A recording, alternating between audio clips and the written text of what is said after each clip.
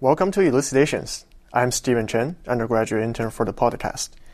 In this episode of Elucidations, hosted by Matt Techman and Henry Curtis, we invited Professor Stephanie Kapusta to discuss misgendering. Professor Kapusta is assistant professor at Dalhousie University. She works on feminist philosophy, social and political philosophy, and ethics. Her recent publications include Intersex Diagnostics and Prognostics, Imposing Sex Predicate Determinacy, and Misgendering and its Moral Contestability, which is also discussed in this episode. In the discussion, Professor Kapusta criticized the philosophical account of gender that is based on a cluster of properties. That is, a person has to satisfy a minimum number of male and female properties to be categorized as male or female. Professor Kapusta points out that the cluster account has exclusionary and marginalizing effects on non-passing transgender people. Other interesting questions covered in this episode include the distinction between respecting a person's gender and validating it, in what sense is misgendering a contestable use of language, the nature of the harm caused by misgendering, etc. Please enjoy.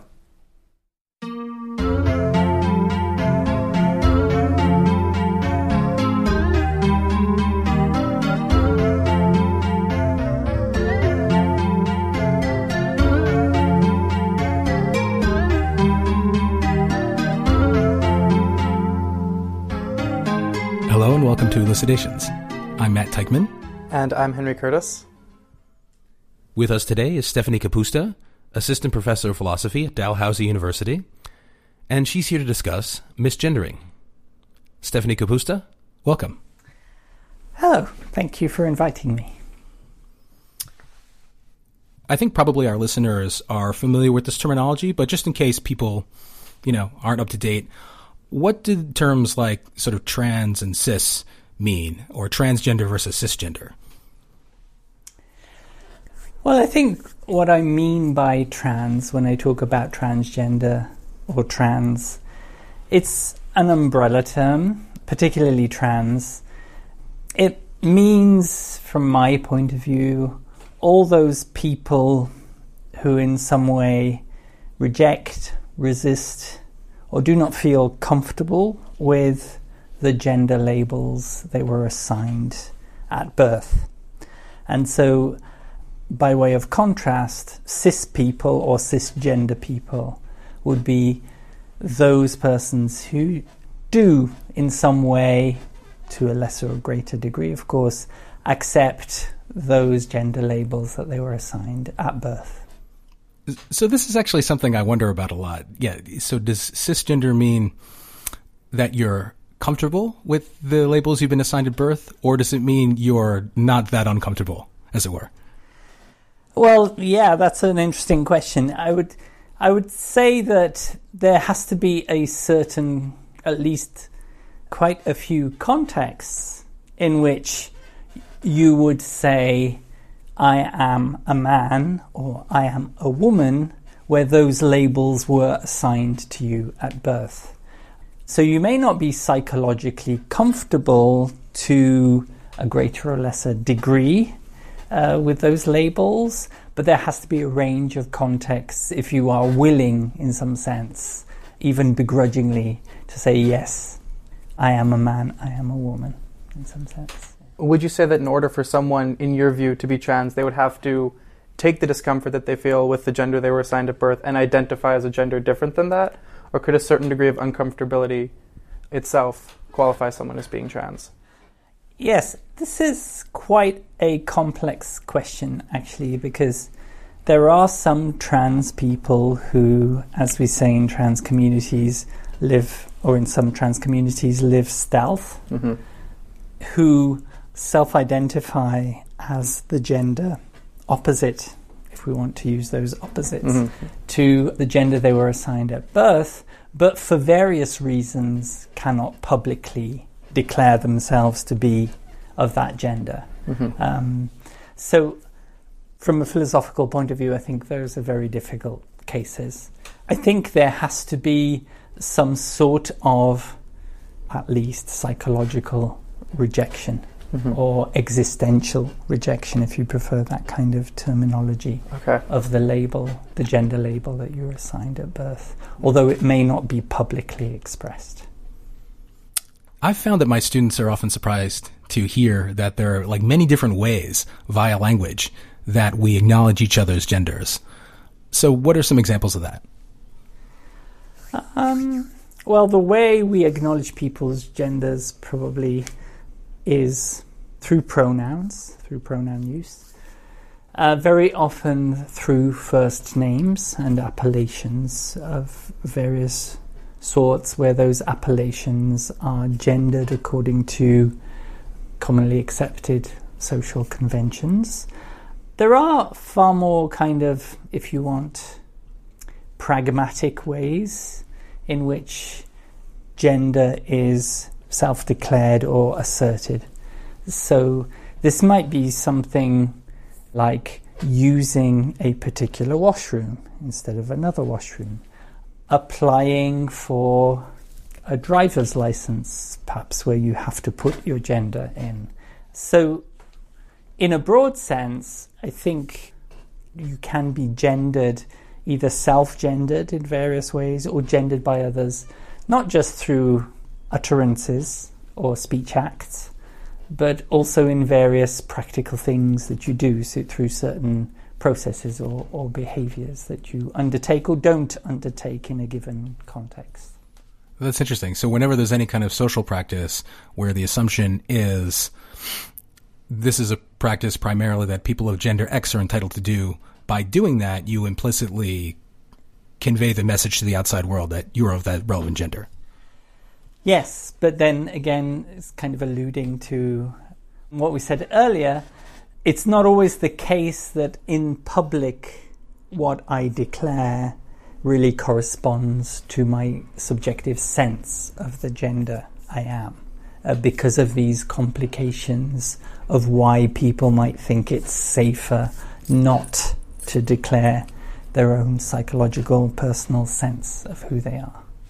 Isn't one big reason for that sometimes it's just not physically safe? Like the person could be under threat of some sort of violence from their community. Oh, absolutely. Absolutely. And I think in a lot of contexts that, and in various countries, as we know, if we look at the degree of violence, particularly against trans women of color, it can be extremely unsafe to declare your gender in various open ways, as understood as really declaring this is who I am. That can be a very unsafe thing to do. So recently you published a paper, Misgendering and Its Moral Contestability, in Hypatia, a journal of feminist philosophy. Could you maybe just start us off by discussing what you take misgendering to be? Yes, so misgendering, I think, has this broad sense in which it would be any kind of practice, be it linguistic or other, by which you are explicitly or implicitly labelled as a particular gender with which you do not identify. So, for example, this could be use of the incorrect pronoun. It could be, for example, in the case of a trans woman, it could be terms that connote maleness or masculine when applied to that person. Obviously, a lot might depend on particular conventions, linguistic conventions, other conventions, but the practical implication would be that this person is not of the gender that they self-identify with. And then in a more kind of, I guess, technical sense, the sense that I consider in the article you mentioned, I want it to encompass, the term misgendering, to encompass all those deployments of gender terms and gender concepts that, in particular in reference to trans women, either exclude those women from the category or the social kind woman, or within that category and social kind, marginalize them in some way, or make them non-central cases, or hard cases, or problematic cases, according to the theory that you're discussing. What would be like an everyday example of misgendering? So one happened to me today. I was at. I'm sorry to hear that. Yes, it happens to me occasionally. So I was in a coffee shop and I ordered a coffee and a sweet, and the sweet wasn't available, and the server said something like to a colleague, "Could you get this sweet for him?" I was standing there at the counter, obviously. So that would be an everyday example of misgendering. Would that also be an example of the second thing you mentioned, whereby a person is made to feel like they're being excluded from full membership in the gender category that they identify with? So this second idea I see, certainly I think it is implied in every individual act of everyday misgendering. But this second concept of misgendering that I developed in my thinking, that appears partly in that article, is the idea that there can be theoretical accounts, philosophical accounts of what gender is that explicitly or implicitly exclude, for example, transgender women from the category woman or from the social kind woman. Some accounts, for example, of gender are kind of cluster accounts. So I refer to cluster accounts as accounts of a general kind where there is a series of membership conditions. They may describe certain properties that an individual satisfies in order to belong to the social kind woman. Now, cluster accounts have this often desirable property that you don't need to exhibit all of the properties, you don't need to satisfy all of the conditions to belong to the kind or the category, but just enough of them. But the way very often that these accounts are formulated is in terms of properties or conditions that non-passable or non-passing transgender women, and I can come back to that in a minute, will fail to satisfy, or will satisfy very few of them.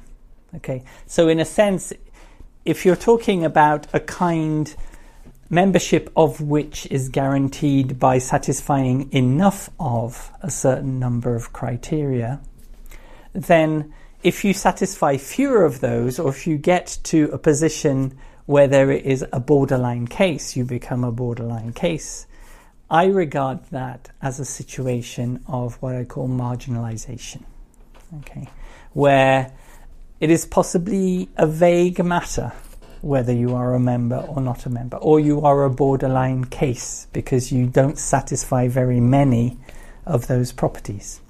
And since I've begun talking about passing privilege, I think that is a privilege to be perceived within society as a cisgender woman. It is a kind of a privilege. I do acknowledge that passing transgender women do have some problems of their own that are specific to them. But on the whole, I would say that passing as cisgender within society is a kind of privilege. But the problem with then these cluster accounts, be they family resemblance accounts, whatever kinds of accounts they are, it is the non-passing transgender women who will tend to be marginalized. So I like to talk about a specific example. I ask readers to imagine Laura, a late transitioner, perhaps around 50, 55 years old, who's been struggling with her gender identity perhaps for many years, did not come out as a child or as a young person because decades ago this was a very difficult process, a completely different process than what it is today in many societies. There was no internet, there was no general information, and people of that generation very often went through life, they would get married, they would have children, and then coming out as trans became even more difficult because of the extra burdens involved. So I treat that kind of person and I say, well, say, as I know is the case with many transgender people I know, say because of health problems or various other reasons that a trans woman cannot have gender-conforming surgery, perhaps may not even be able to have hormonal treatment of any kind, because it is risky for their health.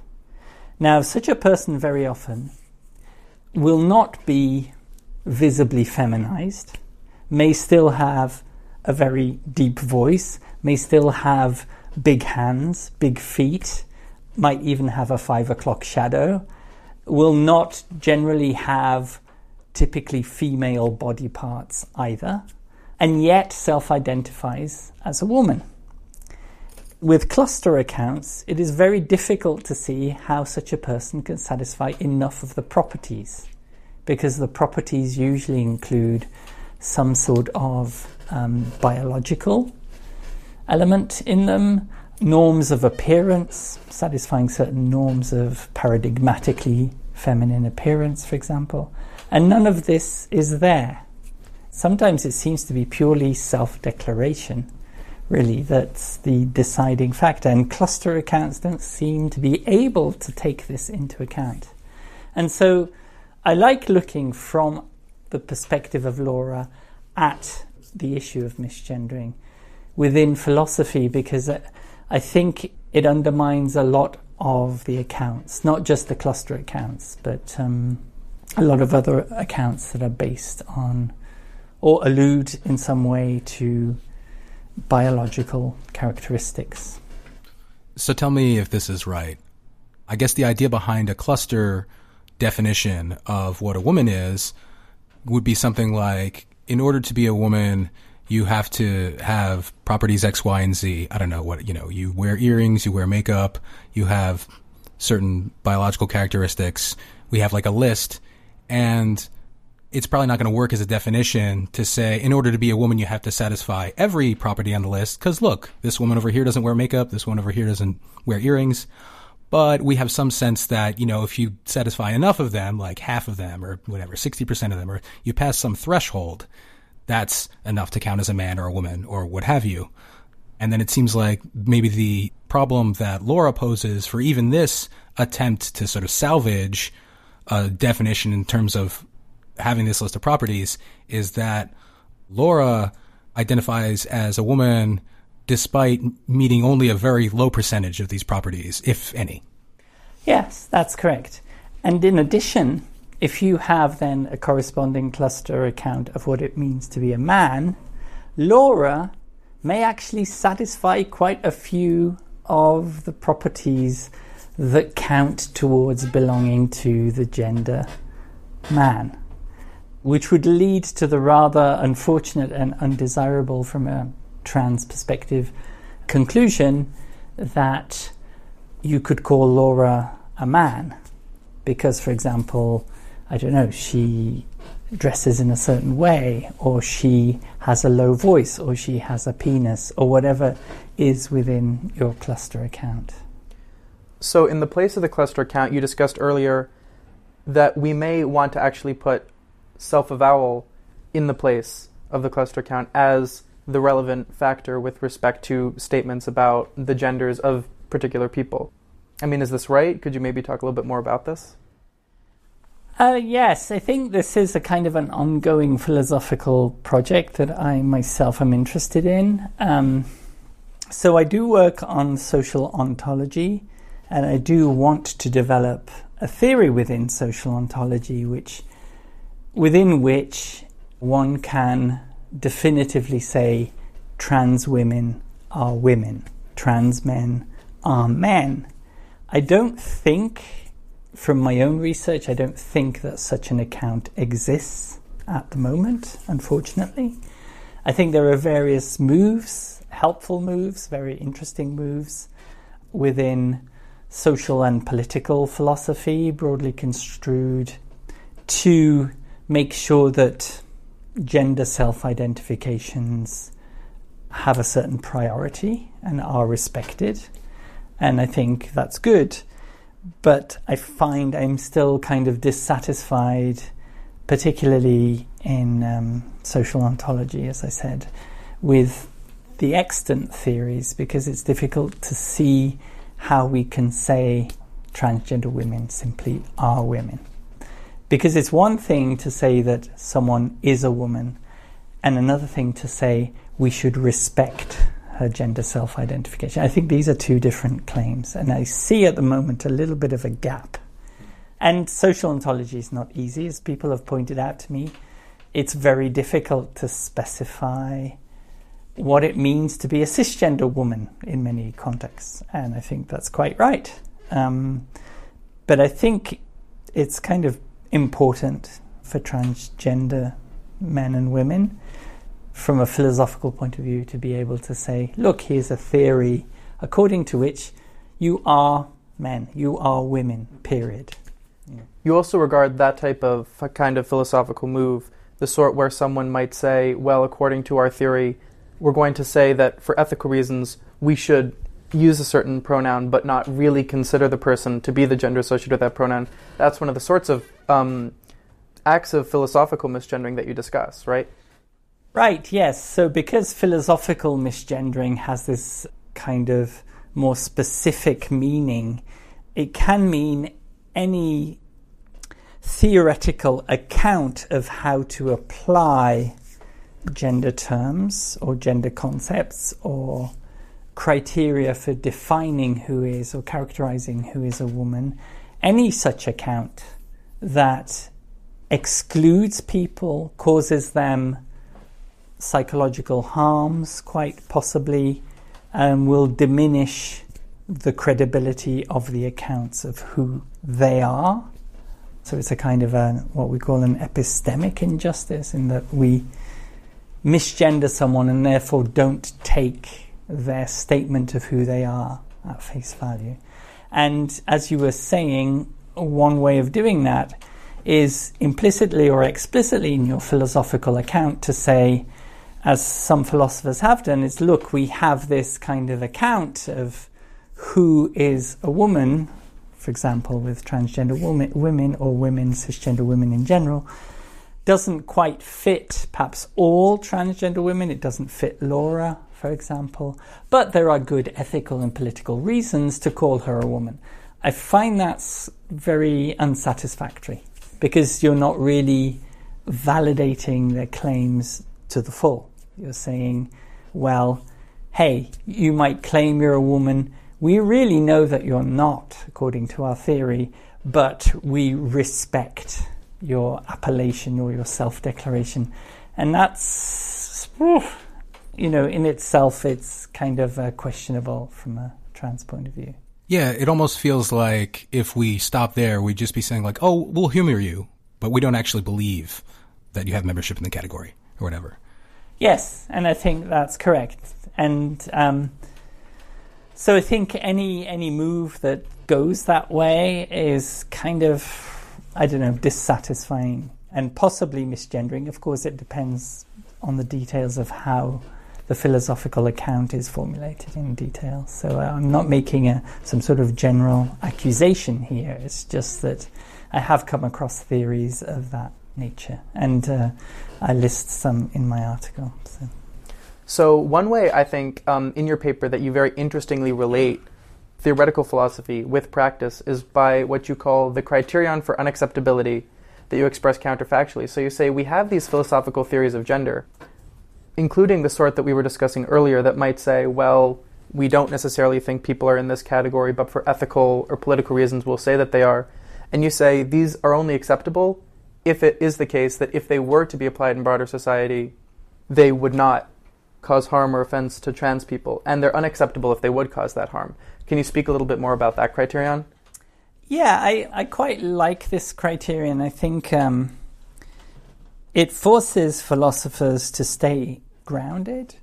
So if X is a philosophical deployment of the gender term woman, that means it is just its extension or the theory that explains what that means, what woman means. Okay. So a description of what a woman is, for example, would be the gender term deployment of woman, or one example of such. Then I ask myself, how can misgendering happen in philosophy? I mean, Laura certainly is not necessarily a philosopher, so she's never heard these philosophical theories. She doesn't come in contact with them. But there is something still questionable that I want to point out. And so I established this criterion, which, it has some allusions to various similar other criteria, like in Kantian ethics, universalizability.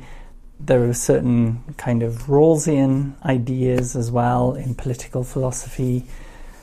A publicity criterion, for example. What you do is to find out whether your gender term deployment is acceptable, is that you imagine this kind of counterfactual, and you say that deployment is unacceptable from a transgender standpoint if the deployment would be oppressive or harmful with respect to some group of transgender women, particularly when implemented or broadly applied within society. So what you do is you imagine, well, let's take this account of what a woman is, and let's say it became law, or it became government policy, or it became the general criterion on the street according to which we would label people. And we ask, what would that do to people like Laura? Would she, for example, suffer microaggressions? Would she experience a diminishment of her self-respect? Would she experience epistemic injustice? Would her credibility diminish? And we ask these questions about these harms. And if we could fairly reasonably say, yes, she would experience one or more of these harms, then I say that this gender term deployment is unacceptable. Yeah, right. So it's something like, if we're going to try to figure out what gender is, what being a man is, what being a woman is, we're going to try to, get to the bottom of what it means to be these things and have an account. There are lots of different things you have to take into consideration regarding whether or not the account is correct. And what you're doing here is you're highlighting one thing that's on that list. Namely, if we're choosing between several possible definitions of what counts as a man, what counts as a woman, and one of them has these sort of unacceptable consequences, namely, if it were to be adopted by everybody, someone like Laura wouldn't count as a woman, doesn't look so great for that definition. We might want to pass it up and consider another one. Yes, that's correct. So I should emphasize that really I'm talking about gender term deployments. I'm not making great ontological claims or metaphysical claims at the moment, because I'm still thinking about the metaphysics of gender and I don't really have a set opinion. But the question is really gender term deployment. So really it's an argument about language and the harms that language can inflict. And the acceptability or unacceptability criteria are with regard to the deployments of terms such as man and woman. So a gender term deployment is either intentional or it's extensional. Okay, so it's intentional if I give a description of what woman means. Okay, I give a series of conditions for the application of that term. And that's intentional with an S. Yes. S-I-O-N-A-L. Yeah, that's right. correct. Intentional with an S. It's extensional if I ask, well, whom do the competent language users point to or indicate when they use the word woman? Okay, but those are both the intentional and the extensional, or the connotational and denotational, are gender term deployments. But it's really still talking about language. Okay, so I give also an example in my work of a doctor who's meeting Laura in his office, and the question is, for example, whether Laura has prostate cancer. Okay, the doctor may use the term man intentionally to mean someone who has a prostate. So that would be an intentional deployment. There is a description that someone satisfies in order to be labelled as a man, in quotation marks. And my argument is, if that is microaggressive towards Laura, if it is disrespectful, if it is marginalizing towards Laura, if it triggers also, for example, if it's triggering for Laura, if it triggers various reliving memories of certain past experiences for Laura, then the solution is not to say, well, the doctor is the expert in the use of that term. That is not the solution. The solution is, Mr. Doctor, please use different terms, use different language, refer to people with prostates, or talk in some other way in which these harms are not being inflicted on Laura. Right, okay, so when we talk about our deployment of these terms, we're talking about which group of people we're singling out as having these terms apply to them, or something like that, through the way we use them. So it's a matter of singling people out through our language use. Yes, so it's really, I guess, I'm looking for a way to say that irrespective of expertise or social authority, there are certain uses of language, of gendered language in particular, which are what I call morally contestable, irrespective of who's doing it. And misgendering is a very good example, I think, of this morally contestable term deployment or language deployment. So in the case with Laura and the doctor, you bring up an interesting objection to the intentional deployment of the term woman. I also think one of the very constructive things in your paper is a critique that you have of the extensional use and deployment of the term woman, specifically with regards to woman being taken as a natural kind term. You say, and I like this quite a bit, there's an issue because typically with natural kind terms, we want to say that the extension is determined by the way the term is used in linguistic community. But you raise the issue, which linguistic community are we going to be discussing? Should it be a simple majoritarian account, or should it be weighted in some other way? Could you maybe talk a little bit more about that? Yeah, so the natural kind issue is distinct, I think, from the extensional account. So the natural kind issue, someone might say, well, what is the fuss about? I am going to use man with respect to Laura as meaning someone with a penis. Okay, it's a biological criterion. It's just there. It's, say, people with penises belong to a biological kind, and we're going to call it man. I think that is incorrect for the same reason that the doctor is incorrect in calling Laura a man. But the point you mentioned about then the extensional deployments of gender terms, that does relate to the community of competent language users. And I simply point out that if you say, well, let's look at the way competent language users use the term man or use the term woman and stick with that as the extension of these terms, you have to ask, well, which community of competent language users? Because you can end up with a kind of a linguistic tyranny of the majority. And the question is, I think, an important one, because you have to realize that trans people are not incompetent language users. In fact, contestational or countercurrent uses of gender terms presuppose language competence. So resistant deployments or contestatory deployments of gender terms rely on the fact that, for example, gender non-conforming or transgender people or trans people know how the term is standardly employed within society.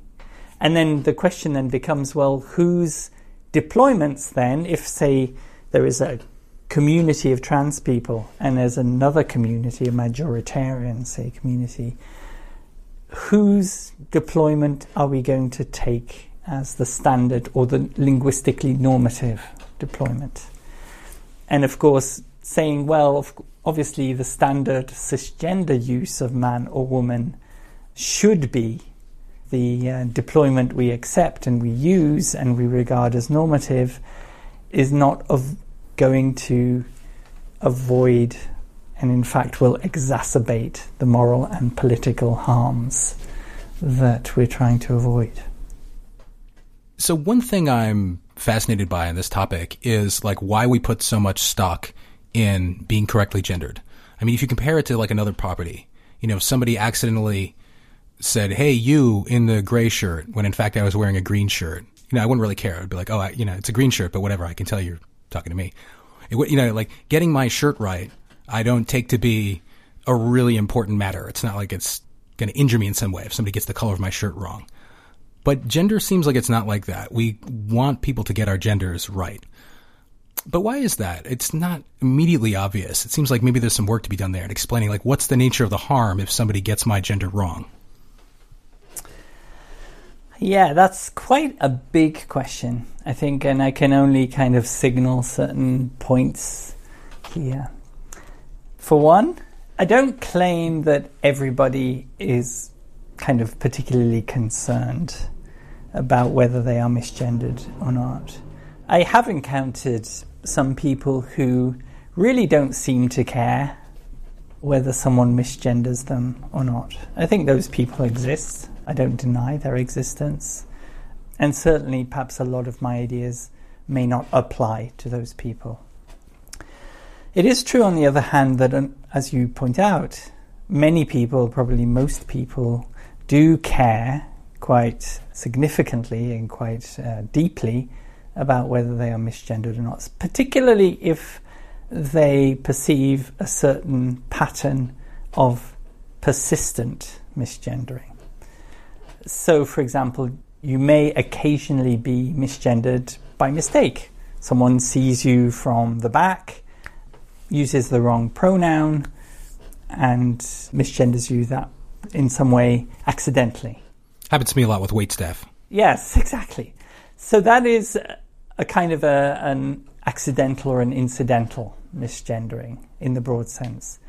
I'm really concerned with this kind of harmful, very often persistent kind of misgendering that goes on, and also the misgendering that is, if you want, inflected by the identity and the experiences of the person who is misgendered. I think the situation is different when someone has not struggled to assert their gender identity, has not lived in a marginalized social position on account of their gender identity.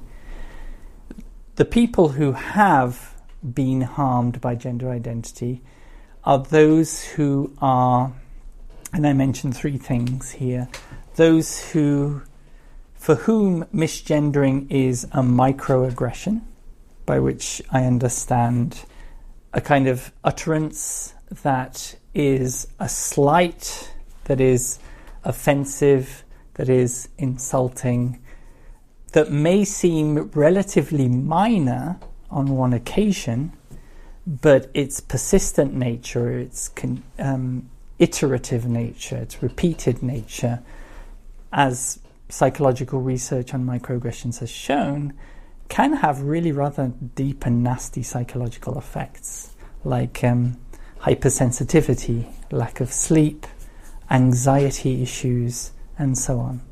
So certainly, I think many trans people have struggled with asserting their gender identity and have been subject to these kinds of microaggressions. The second harm is the lack of self-respect that people can experience particularly if they're persistently misgendered. So, in as much as for many trans people, growing into their gender identity beginning to assert it with confidence has been a struggle, is one of their major life projects. Then denying the reasonableness or the rationality of that life project, the doability, if you want, of that life project is, as people have pointed out, very destructive of self-respect, of really knowing that my life project is worth doing, that my life project is worth living. And I think misgendering in all its forms can lead to that kind of moral political harm. And thirdly, there is the problem of credibility. Someone who can shape contemporary discourses about gender. So it's a kind of what we call hermeneutical injustice, in the sense that my say of what my gender is, and perhaps of what gender is in general, is not contributing to discourses about gender. I am kind of marginalized as a knower, as someone who can have valuable input here. And also my credibility as a gender witness, if you're a witness of what gender is. I suffer a credibility deficit, basically. So all those harms are really what I'm focusing on. So it's, as you see, it's quite different from the case of, hey, you in the green shirt, you know. Do you think it's analogous to other kinds of life projects that you might take to be really important or central? I'm thinking about, like, you know, I don't know, suppose I decided to set aside my life to study improvisational piano, and then I went up on stage and I started performing, and it was like people in the audience couldn't even tell that I was playing music, or couldn't even tell that I was acting like I wasn't even doing the thing that I feel like I'm devoting my life to doing. Like, do you think that's sort of like a possible analogy, or is there something different there? That's a good question. I think there is something different because with gender, it's a question of a social position, whereas with concert pianist, it's more profession or something else. It's not like social kinds, race, gender, very often ethnicity, that socially position us in that kind of way. So I would say there is that quite considerable difference, which doesn't mean to deny that someone can genuinely be harmed in their ambition, in their life project of being a concert pianist, particularly if they have the competence and if they have the ambition and the hard work, and yet for some morally irrelevant reasons, those life projects are frustrated. So this may be a bit of a broad question, but do you think in recent years the characterizations of the term woman and its reference and the appropriate situations for its deployment that are provided in feminist philosophy, do you think that there has been some progress that's been made in terms of avoiding the kind of misgendering that you discuss in the paper, or do you not see that kind of progress? Yes, I do see that progress. I would say that there is progress, and there is certainly a keenness by several authors, and also I know from personal conversations, to certainly to affirm trans self-identifications, and see that as very positive. Where I think there is still some work to do is, as I mentioned before, this kind of theoretical gap that I am sensing between the political and ethical postulate or desideratum to respect gender self-identifications and the kind of metaphysical theories of what gender is. I still think there's this gap there that needs to be filled, and that's a project for the future. Stephanie Kapusta, thank you so much for joining us. Thank you very much. Thanks for having me. If you have any questions about today's episode, give us a holler on Twitter at @ElucidationsPod. And as always, you can post a comment to our blog at Lucian, that's LUCIAN, lucian.uchicago.edu/blogs/elucidations. On the blog, you can also explore our full back catalog of previous episodes. Thanks again for listening.